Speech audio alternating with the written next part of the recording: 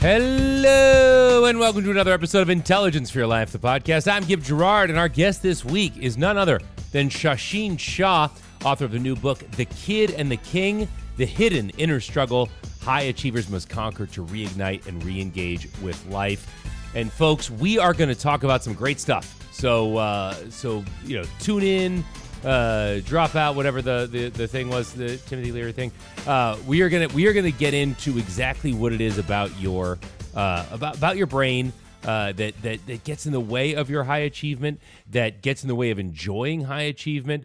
All of the things that stand between you and the life that you actually want, we are going to begin to break those things down. Shasheen is a very accomplished consultant, among other things, so he really has some great insight into how we can begin to unpack what he calls, what a lot of people call, the monkey mind, and how we begin to unpack self-sabotage and how we begin to become the best version of ourselves. So I'm very excited to bring this to you. I hope you guys are too. Again, thank you guys for listening.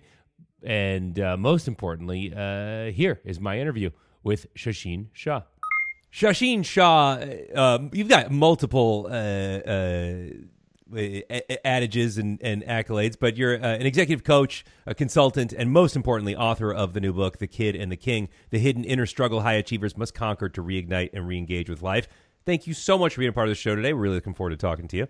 It's so great to be here. Thanks for having me on.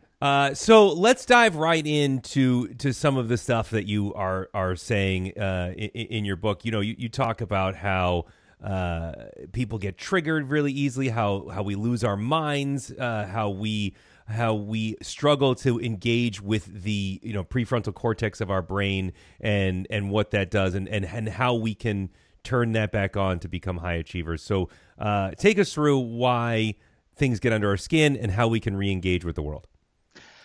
Yeah, so just to give it some context, I've had, the good fortune of, living a fairly privileged life and being surrounded by some incredibly bright, talented, educated people that had, reached the highest levels, in business and in their careers. And I started looking around, and myself included in that list, and noticing. It's funny, right? We end up coaching and teaching what we need the most, right? Practicing, right? So what did I come up with? The emotional mastery process. Well, what's that about, right? Well, I just started looking around and thinking to myself, like, wow, God, these people, for having so much and for just being so successful, they're getting kind of ticked off pretty quickly, and they're putting these walls up and barriers, and they seem to be living these kind of lonely existences that look really good. What's the deal with all these triggers? Why is everyone taking everything so personally, getting upset? And what's happening? Like, why? The book could have been called, why do really smart people do dumb things? Why is it that I know that if I say that right now to my spouse, it's about to go off a cliff and I know there's no coming back. And yet I can watch those words like start to form and just coming out of my mouth, and I'm going, no, don't say that. And I still do it, right? So you see red and you can't help it. Yeah, you can't help it. So that's really what the basis of the book was. It was to just take a look at, well, what's going on here? Why are people that are so incredibly bright getting tripped on some of these things? So that's the idea. And I broke it down in a framework that I find to be really helpful on a couple of different levels. One, on a practical level, just to slow it down and understand what's happening. And then secondly, really to allow that to open a doorway into understanding why it is that we keep getting triggered. As my mentor said to me, he's like, Shasheen, you're not that interesting, really. It's like it's the same stuff. It's the same people. It's the same tonality. It's the same words and phrases. It's the same kinds of things and circumstances that seem to be tripping you up. So what's going on? So let's just take a practical look at it to start, and we can kind of go from there. And so I broke down the emotional mastery process into the acronym OCEAN. And, it just all seemed to work, right? In a sea of emotions, remember ocean, right? And so if we want to really take a the way you would use it would be more of like a post-mortem, right? So, oh gosh, something just happened. I'm triggered. I'm like going, oh, I didn't handle that really well. Well, what happened? So you break it down to the ocean, right? So O stands for what did I observe? What did I observe? So I want to really look at this from like a lawyer standpoint, right? Like just the facts, no interpretation, sir. What did you observe? He walked in, and then what did he say? And then what happened next, right? No embellishments, no interpretations. That distinct from C, what did I conclude about what I observed? And you're a skier too. I learned this the first time I was teaching skiing in the early days in the 90s. I was in a class and teaching a class, and I observed somebody, basically going into a tree. And, when I'd never filled out an incident report before, but I was a witness. And, when millions of dollars are at stake, boy, oh boy, when you fill out that incident report, you better be accurate. Right. And so, I'm like, oh, I just saw some guy who was wearing no camo, and it looked like he didn't know what he was doing. He was skiing really fast. Like, Shasheen, how do you know any of that? How do you know any of that? Like, no, what did you observe? And it was really clear. They wanted just the facts. I saw a man skiing skiing down, and he didn't make a turn, and he went into a tree. That's what I observed. I couldn't tell anything else about it. He was a beginner. He was young. He was this. He was that. Nothing. No embellishment. Just straight up. So that's the O. The C. What did I conclude? So this is where I think the greatest opportunity for all of us as human beings to look at is, well, I concluded that blank. She's mad at me. He's mad at me. Well, he was really disrespectful. I can't believe, right? So all of these conclusions that we make about observable facts, another way of looking at it is like, in an office, if it's 60 degrees, it's 60 degrees. Now, if I live in Telluride and I walk into a 60-degree office, I'm like, yeah, it's pretty good. I like this temperature. If I came in from Florida or in LA and I walked into that office, I'm like, man, has anyone got a sweater, man? It's a little chilly in here. So what we can conclude about observable objective data is now opening up a doorway into how we got conditioned to conclude what we conclude about things. And the funny thing about our conclusions is that we all treat our conclusions as if that's the truth, capital T. And so from that conclusion, the E is, well, from that conclusion, I have an emotional reaction to that. There's an emotional state that comes with that conclusion. So if I concluded, oh, this was disrespectful, like how dare he do that? Or, oh, God, he's really mad or she's really mad. Well, I might get defensive, or I might get angry, or I might get totally, lose my mind, get, as they say, hijacked by my conclusion that I had about the subjective data. Then we go to A, well, what action did I take, or what didn't I do? And so now we look at, well, gosh, my action actually was derived from this conclusion that led to this emotion that now made me act or not act, put my tail between my legs, have an outburst, whatever it might be. And then the N is really an examination of, well, did that action move me closer to or farther away from my intended outcome? And then typically when we get to that spot, when we look at it, after the fact, it's like, well, what was my outcome in the first place? Well, gosh, I didn't have one really. Typically, if we're getting reactive, we basically have an expectation that wasn't met. And so now suddenly we enter this world of, well, if I'm continuing to get reactive and now suddenly end up in a compromised place where I'm not actually thinking clearly, or I'm triggered or emotional, well, then the actions that I'm taking are not going to be the best possible action for me, who's trying to go into this world and create things and be somebody better than I was, right? So that's where the opportunity is to break it down in that framework so we can get to discover something new about ourselves. So it was a lot to unpack there. I do love the use of ocean, which I think is a very appropriate what is it, acronym for this situation. Like I like that. And I know that the beginning of that, observe the facts, which is Sergeant Joe Friday from Dragnet. Just the facts, man. Just the facts, man. But you go back, that's a known technique for people who suffer from anxiety, which is like that overdrive brain where you look around the room and you just name things in order to get out of that ruminative part of your brain. So one, I want to talk about kind of two things that come from Ocean. So first, I want to talk about how you laid out this plan and like where some of these ideas came from. And then two, I want to talk about how this applies to achievement. So because I want to unpack why high achievers in your observation have struggled with this, and how we can then use this in order to be our best version of ourselves. But first, I want to talk about where you got these steps, what they're based on, and how you've observed it play out with the people that you consult. Yeah, so there was a lot of different modalities, a lot of therapy as a kid, right? And so again, dealing with my anxiety, dealing with some of those issues as a young kid was taught these basic concepts of like, there was a distinction between this idea of what did I observe, and what did I conclude? And so a lot of that came from a very young age. And so much of I think what I studied in philosophy at Colgate and just, being in a personal inquiry around why I was reacting to things in the way I was reacting. Why was I getting so triggered? Why was, alcohol becoming such an issue in my life? Why were, the wanting to numb and wanting to just not experience or feel things? Where did that come from? So I went on a self-study, and everything from, doing stuff with Werner Erhard and the Landmark Group and dealing with, the Hoffman people and at the Hoffman process and,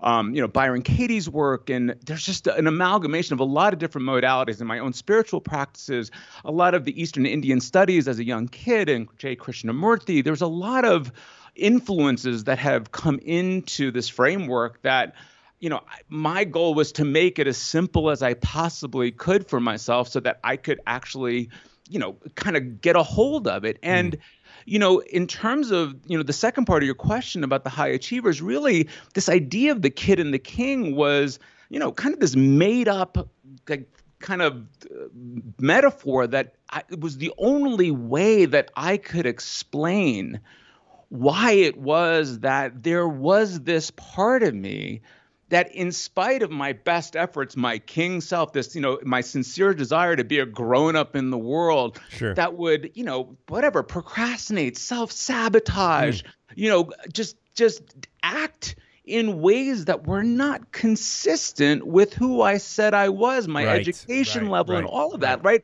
There was this confusion. So when we talk about the hidden inner struggle, what I'm referring to is this confusion in this duality between one part of us on one hand that acts like a 10-year-old that comes out under certain situations, also known as triggers, right? Mm-hmm. And this other part of ourselves that knows how to go out there and kick butt, take names, and just get things done.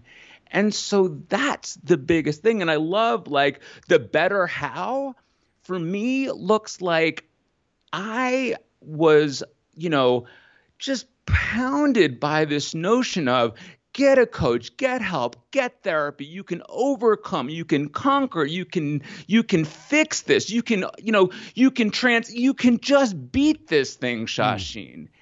And what I realized is that there's no, in my opinion, in my version of the world, there's no getting rid of that side of our personality. It's this duality that exists, and no matter how hard I try to crush and conquer it, it comes back with vengeance. And now here's the confusion, I think, that the high-achieving clients, myself, all of us, I think, are dealing with, is that the challenge is that hard work, that discipline, that I'm going to crush it works.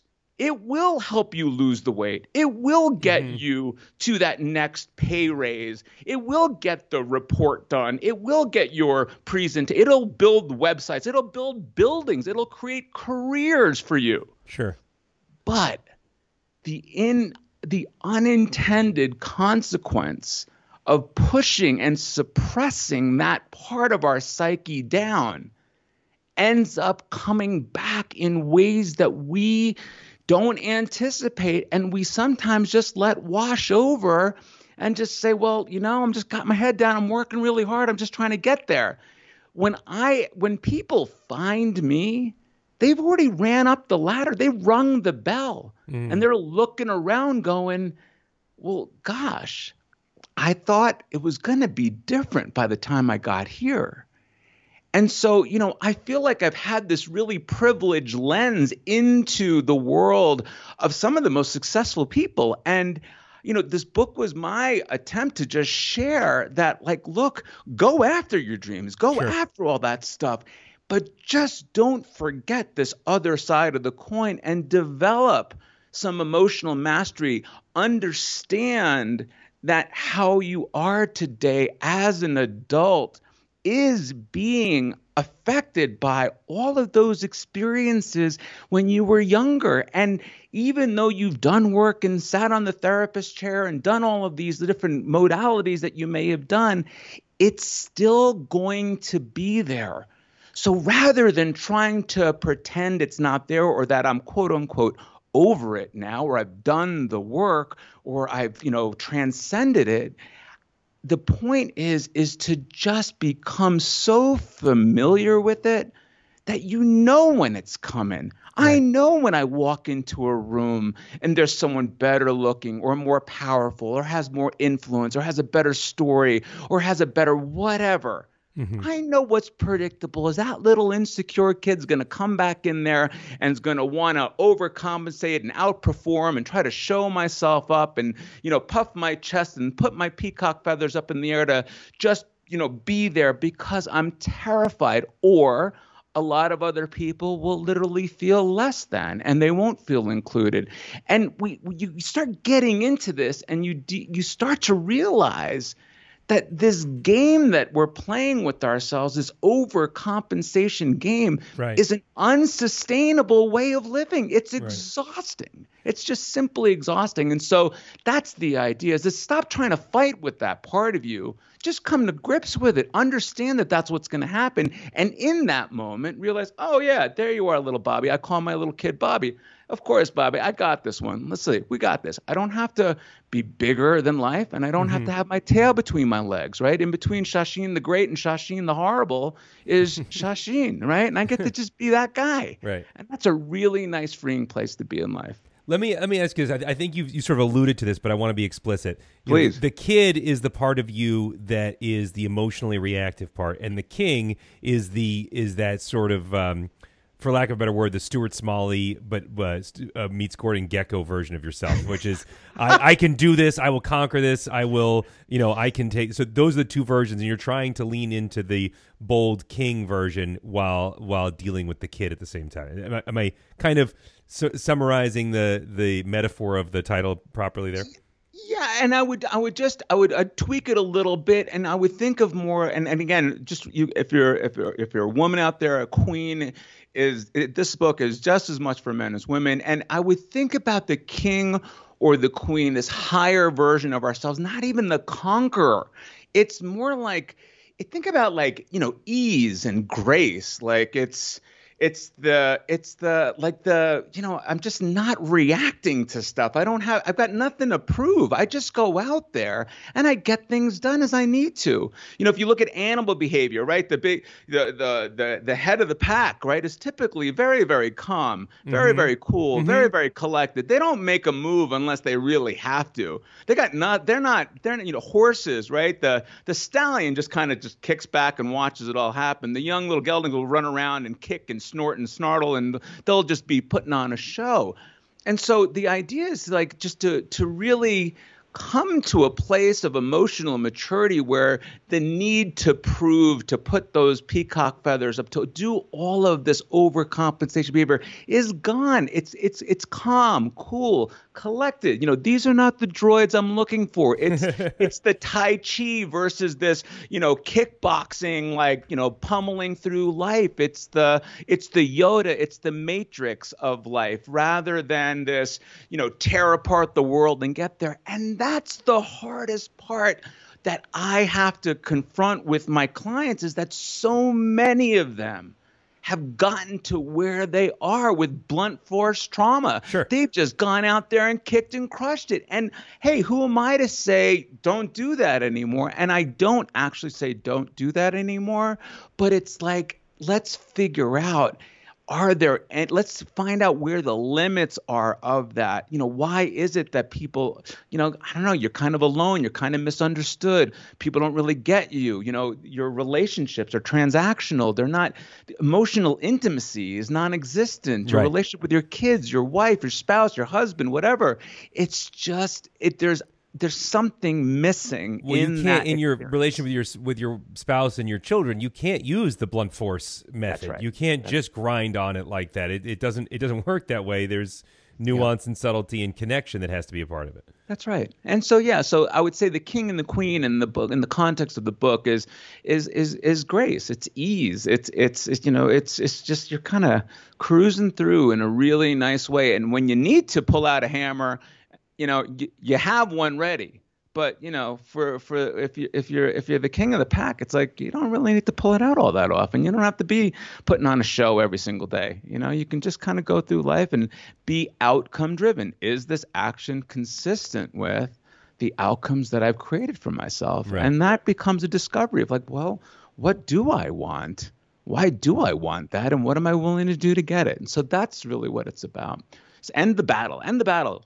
I do want to talk in a minute about how to figure out how to orient yourself this way in a second. But first, I want to you've alluded to this notion that you can't fully get rid of the kid, that emotional part of you will be triggered by any number of stimuli, and Ocean is a great way to figuring out where that's coming from. Yeah. But if we can't get rid of the kid, does that emotional reactive version of ourselves, does it serve some sort of purpose? Is there a benefit to understanding the kid and using the kid properly? It's a really great question. I'm glad you asked that. I'm going to answer it this way. I would say that, is there a useful part of it? The first step that I'll take, that I've had to come to grips with for myself, let's just use myself as the example. What is procrastination? What is anger? What is judgment? What does that do for me? Well, it protects me in some way. It takes me off the hook. If I'm out there kind of in this mentality of like, well, they're that way and they're that way, and well, I hedged my bet. I didn't prepare as well as I thought I was going to, and I just didn't. Well, ultimately, it's abdicating responsibility for my own life. So there is a purpose there. Okay, so there is something there that is, in neurolinguistic programming, what they say is that, any action that we're taking ultimately has positive intent. So these negative attributes that we have about ourselves do have positive intent. Now, when I say that there's no getting rid of that kid, I want to just it's my attempt to swing the pendulum in the other direction, because it's an unpopular marketing tactic to say, welcome to the rest of your life. But it's not going anywhere. You're going to be dealing with this with the rest of your life. I'd rather hear that I'm going to have some incredible transformational experience and I'll never do this again. And I've gone through the medicinal plants and the workshops and the retreats and silence and, Chiang Mai for 10 days in the dark, and all of it with the hope. I want to believe that after I do that, I'm good. I won't have to deal with that insecurity. Right. I won't have to deal with driving up to this party and feeling like I don't belong, or feeling like an imposter, or feeling, less than, or less, look at my bank account of well, they have more money than I do, and my car's not good enough. And it's just an endless cycle. And so if the presumption is that somehow you working with me or working with anybody or doing this course is going to get rid of that, I think that's just the pathway to unhappiness. So the antidote, the better in this way for me, is according to my worldview, is to just come to grips with like, yeah, there's just this little tiny child that's going to be acting out all the time, and it's just going to be doing its thing. And if you have any doubt about it, just sit down for 10 minutes and listen to your head. Yeah. Just sit quietly in meditation and listen to what goes on in your head. I mean, someone said to me, like, listen, if I had a loudspeaker on my head, they'd probably lock me up. What goes on in there, right? So how do we become this, in Buddhism, the non-judgmental observer of this incessant chatter, the monkey mind and all of that? And just now, instead of trying to get rid of it, just say, let me just familiarize myself with this. This is not even that complicated. And like as my mentor, it's not even that interesting, honestly. Yeah. It's like, so what? To your point, I mean, if you just try any kind of, mindfulness practice and see how hard it is to just sit quietly and focus on your breath for 10 minutes. You'll get a real sense of, oh yeah, this is not going away. This is a part of who I am. I need to deal with it. So I want to take a quick break. When we come back, I want to talk about one, the complexities of understanding the kid, but also how to begin to use this roadmap of emotional mastery, your emotional mastery process, to find our roadmap to success, to figure out what it is we actually want without the kid getting in the way, and how to use this to stay on that road. So don't miss this. We're coming back with Shasheen Shah. Shasheen, before the break, we were talking about the monkey mind, this idea that we'll never get rid of the kid, we'll never get rid of the emotional wag on the tail wagging our dog, so to speak. But that we need to accept that it's there, understand it, and be able to process and go forward with that. I mean, you alluded to this. You call the different spiritual practices and how that none of them really involve eliminating it, but merely accepting, emotionlessly observing it, and with that little bit of separation. Are there any tricks to getting that separation going when we're a little overwhelmed? Yeah, absolutely. And so, here's the thing.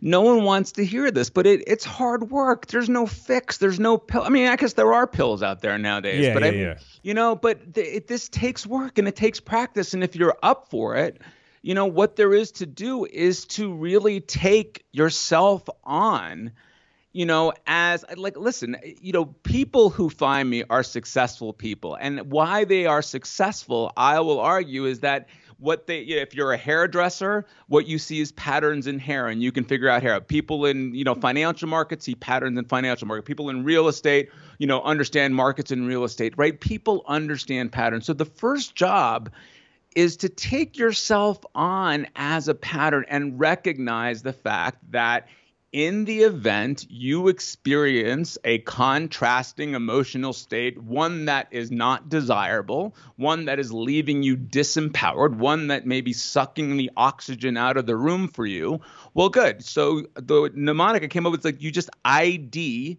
that emotional state. And the I stands for intensity and the D stands for duration. So ask yourself in that moment, because the moment you can actually become the observer of yourself in that place, you can just say, well, how intensely would I like to experience this? And for how long? That's at least step number one, where you can just take a moment to just say, oh, wow, this is an experience. Then you can actually then take the next step and say to yourself, well, what am I observing right now? What did I observe? What is going on here? What am I concluding? Why am I feeling like, oh, no one likes me, or God, they must be mad at me, or gosh, I don't know if they're going to accept my screenplay, or whatever it might be. Why am I concluding? Why? What is that? Where is that coming from? And is that true? Byron Katie, I love her work. And she's, she asked this question. And this is where I think if you really want to take this on, you journal out these thoughts and you write them down so they don't exist in your brain and do repeat loops and backflips in your brain as if you're thinking about it like it makes a difference, but actually write them down and just say, is this true? I mean, I participate in these illusions, as Carolyn Meese talks about, or these hallucinations about how the world is, and it's automatic It's just like it's just there. And so the goal is to gain some facility in recognizing that I'm in a state right now where there's not a whole lot of oxygen. And the oxygen mask that I get to put back on my face is just simply asking that question. How intensely do I want to experience this and for how long? Right. And then the ocean framework gives me something to work with where I can now see that my emotional state right now, the fact that I can't breathe right now, or I'm so furious right now, is based on a conclusion about something. Most likely, I'm making up or having an extreme exaggeration of it. And then suddenly we can start pumping some oxygen and then say, like, well, what else could I have concluded about that? They cut me off their well, maybe they are on their way to the emergency room. I don't know. But just in that simple example, you can see the difference between being in a resourceful, healthy, connected place or a completely disconnected place. Right, and I think, kind of looping back on the purpose of the kid, I think if you can get to the place that you're talking about, where you are the disimpassioned observer, who is able to just look at that situation and do the ID, how long do I want this to last, et cetera, et cetera, et cetera. Yeah. If you can get there, then you can begin to unpack why. Why was this thing triggering for me? Then if you can unpack why it was triggering for you, you can start to begin to understand your weaknesses better and then begin to improve yourself and expand your impact on the world by understanding that damage, those trigger points a little bit better. Why is that a sensitive area for me? Why does seeing somebody who makes more money than me make me feel either like I want to get aggressive or I want to dissociate? Flight. Why does it start to get me into the flight, fight, or freeze worldview mentality? And then how can I begin to make myself better so that doesn't that doesn't become the thing that rules me?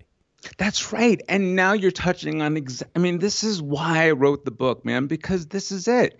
The moment I can approach myself from this more compassionate, loving model, and I'm going to sound like some Pollyanna, like love thyself, but like the truth of the matter is, if I can like take myself off the hook and not go through my life motivating myself with self-flagellation and feeling guilt and shame about how I react in the world, and actually like give myself a break, give that kid like, oh my God, if Bobby took the wheel of my bus call my life right now, no wonder I'm acting out like that way, because with that kid, when he was young and he had those kids make fun of him and him being Indian in that little school in New York and not having any other, I'm like, yeah, I get it. No wonder he's terrified right now. No wonder you don't feel like you belong right now. I got it. Wow. Now, I suddenly have a more compassionate view of how I am, and there's nothing to fix about me. I'm not broken. I don't need to go to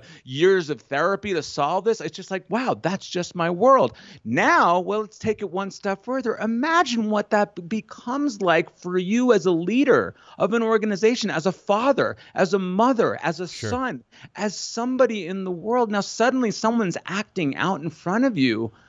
I'm getting better and better at this, going like, God, I wonder what happened to this person. I wonder, God, their kid is totally, this has nothing to do with me. And suddenly now we have a more compassionate understanding of the world. Suddenly we can lead from a place of empathy and actually curiosity, rather than coming in with this really critical, harsh, well, suck it up. How can you do it?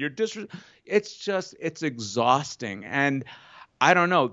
I'm at that spot in life. I'm 51 years old, and I've been, doing this for a long time, and I've watched others do the same thing. And, it's arguable to say that you can go through life with that baseball bat and you can, achieve a lot. Yeah. But man, you don't see a lot of kickboxers in the park, practicing. You see a lot of people doing Tai Chi, they're they're moving, they're using energy differently. And there's just a wisdom in this, I think, that's very, very appealing. And quite frankly, I don't see another way. The other way for me led me down a pretty destructive path for myself. So, yeah.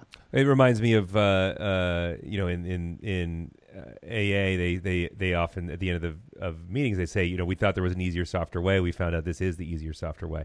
That's right. You may be looking for a shortcut, but this may be the shortcut.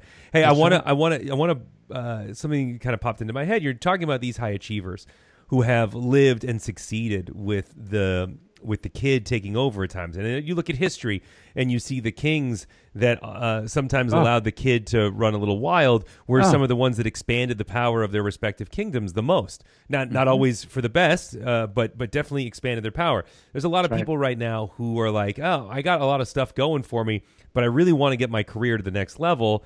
Right. Shouldn't I let the kid run a little bit wild and bang people with baseball bats so that I can get there? What do you say to that? And in using the kid or having the kid use you to expand your power a little bit. If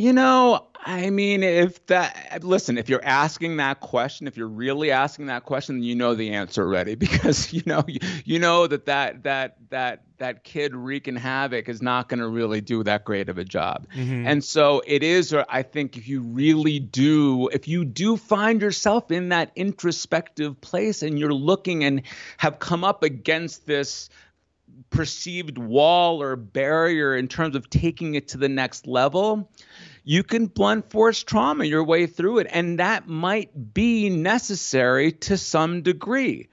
And I will also say that the flip side of that coin has just as much validity and worthiness in terms of a pursuit and inquiry, because ultimately the challenge becomes what continues to keep getting shown to us that we want to ignore is that if we don't take care of that part of ourselves, we will get to that next level in this belief that when we get there, we'll have this experience of life. That's why we're doing it. We're going to be, quote unquote, successful, have more money, have more respect, admiration, ability to do things. And what has been shown again and again is if you don't match that with an internal alignment, you're going to get there and it's not going to feel that great. We have too many examples of really, really outwardly successful people at the top of their games, often themselves. We see so many people that are addicted to medication, drugs, alcohol, sex, divorce, you name it. You're in LA, you get you see it. And so, at some point, it's like, at what price are we going to pay for that? These unintended consequences are real. And I'm not saying not to go after those things. I love my stuff. I mean, we were just talking, I'm going to Telluride. I'm going to go ski for the next 20 days and then come back for New Year's and then go back out there for the rest of the season. That takes resource. That takes money. You need to be able to create and do those things in life. But if the other side of that coin is not tended to, it just makes for a really tough existence. And look, I mean, most people are not interested in this conversation. But for those who are, that are listening to a show that's looking at a better how, like I said, when you told me about the show, I was like, I got to start listening to it. I love this. So for your listeners, I think they're going to be into this, and I think they can really benefit from this conversation. I do too. I want to lay out, and we're going to wrap this up pretty shortly here, but I want to lay out how to begin to create that plan and that roadmap. Because I think there's a lot of people who have lived under the kid for a long time, and to your point, it manifests itself in all kinds of ways. It manifests itself in substance abuse. It manifests itself in distraction and procrastination, and sometimes those distractions and procrastinations are the substances. So I see it. I know exactly that sort of kind of mental avenue that you're talking about, and and you see people do it with social media. I mean, that's what you're describing. The kid is. We usually go to social media to get a mental fix that we're not getting in some other area. And instead of staying focused and trying to get it, we distract ourselves. And that distraction, you wake up and 30 years into a career and you go, why am I stuck here? I had visions of being up there and I'm stuck here. And it's because you allow those distractions to the tail to wag the dog again. So how do we, if we have these patterns in ourselves, how do we begin to find that map so that at least we can understand where we want to be? You have to lay that out so that you can get there on a day-to-day basis. I think, it's unfortunate, right? That, so much of life happens like you got to whack a tree, either physically or metaphorically in some Hmm. way, right? It's usually after some big major crisis, breakup, whatever it might be, that you all of a sudden are forced to look at yourself. Right. And you got to be able to tell the truth to yourself. You got to be able to get honest that, like, the current path that you're on is unsustainable. You got to get honest about yourself about some of these things that are going on in your life. I mean, I'm telling you, this work is really disruptive to people Hmm. that are on their path, because you're asking them to give up a safety net that's allowed them to just kind of move along. But, at least I'm moving along. This is like, oh my God, I don't even know what to do now that you're taking these away from me. And I can't do these things anymore. So, the first part of this is just recognizing that there is a limitation to the current strategy, and that the current strategy's got there's impact, and the price of that impact is too great at this point to continue down the path. And then it's a real Indecision, inaction are both yeah, decisions and actions. correct. Very much so. Very much so. And it does take some, like, moments of, quiet with yourself, and really some real truth telling, and finding somebody to just talk to. I mean, for so many years, my younger years, I thought I was the only one that was going through a lot of this stuff. And, you start to learn that, wow, more and more people are experiencing these kinds of things. And there are ways of looking at some of these things. But, these are, when you really lay it out, on a piece of paper, and if you can get someone skilled that can help facilitate that, boy, it's a pretty finite totality of issues that we're faced with individually.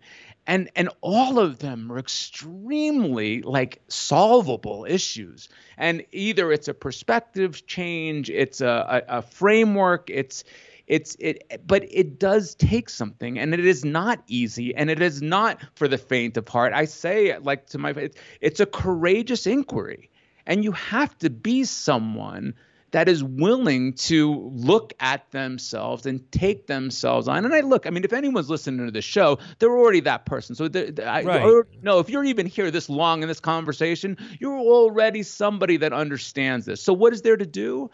To break it down, to tell the truth. I had to get to the spot like, I don't even know who I am. I don't even know Right. why I'm doing half of these things. I'm doing them to really just gain the admiration and love of my peers and my parents. I'm just trying to look good for other people. But I remember, God, I was on my way to Telluride. I was living in Malibu, actually. This was back in 2009. And, at the top of Canyon Dune, and I was supposed to do this thing with John Gray and blah, blah, but there was all this stuff that was supposed to happen. It never happened.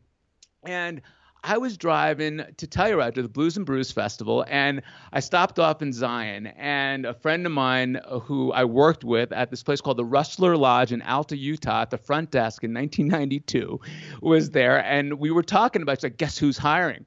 And I was like, who? And he's like, Meg. And Meg she just retired this year as a food and beverage director for this place. And she said, well, Meg's looking for a bartender. And I said, oh my God, wait, what happened? Because the same bartender to this day, John Frawley, is still there at the bar from 1992. And Larry at that time had to go away. And I said, my God, I want to go. I want to take off a year, and I want to be a bartender. And meanwhile, I'm about to turn 40. Right. And I called my coach at that time, and she said, I've never heard you so excited.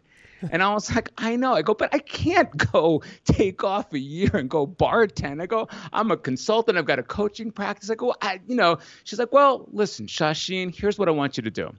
I want you to write down 10 reasons why this would be the best decision of your life.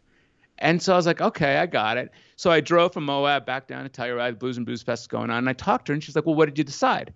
And I said, you know what, I'm going to do it. And I said, it makes a lot of sense. There's a lot of really high-end people that, go and visit the Rustler Lodge, and I'll be bartending, and I can still keep my clients, and, I'd be working during the day, and then I could ski, and da, da, da. I had all this rationale and justification and everything.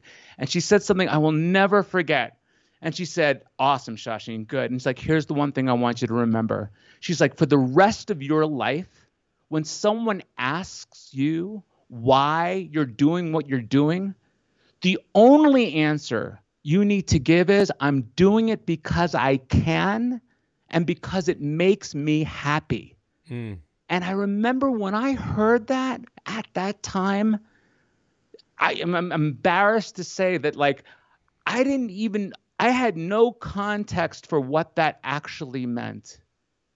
I didn't know that I could make a decision that didn't have to have a series of justifications and explanations and rationale and all this logic and all this, whoa. And it was literally the beginning and an opening of a doorway into really looking at what makes me happy. Right. But Shasheen, that logic can lead to some pretty dark places too. Because, how so? Tell me. Well, because if you are as internally focused as you're talking about, and I think actually we spend way too much time thinking about what other people will think, and I think this is a good antidote to that sort of outward triggering thinking, right? Because Ocean is meant to unpack what you're assuming is something else is going on with how people are treating you, et cetera, and getting yourself out of that and starting to think about, okay, what does Shasheen really want? What do I really want to do in any given situation? It's good, but you can create a great deal of pain in other people if you are just doing what feels good in the moment and what brings you the most happiness. I think there need to be guardrails on that, because there are some people who could be push that too far.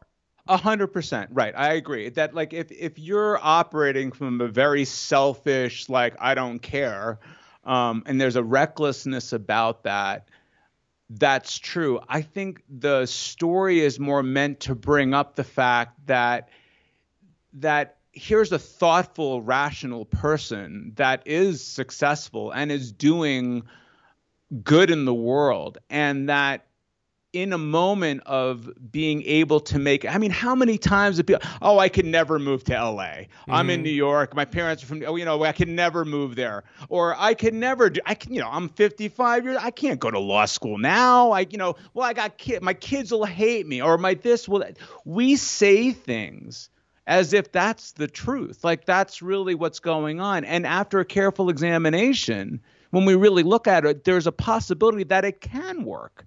And I think the spirit of it is that, look, if you're apt to sitting on, a couch smoking weed and playing video games, this conversation isn't for you. Right. This is for somebody that's like, has got it together, but is going to take a risk. And, what that was for me was a little bit of a sabbatical, and it was perfect. And out of that, I moved to LA, and it started this whole journey for me. And it was only possible because I allowed a part of me that recognized that my happy place, what brought me joy, that would bring me in my highest and best expression, would be able to be in an environment that was really conducive to my happiness. And that from that place, what I became is a very attractive human being and an opportunity to reset myself in my career. I couldn't have done that if I was worried about what other people thought, or what my clients would think, or my parents would think, or my society would think, what all of that noise got just got cleared out of the way. And I got to just say, like, wow, you know what? This does make sense to me. And I don't have to explain this to you anymore. My job is not to justify my actions. I am a king that doesn't need to explain oneself. That's it. So that's really the spirit of that story, is the flip side of the people pleaser. Right. To go the other direction and to start asking yourself those questions. What makes you happy?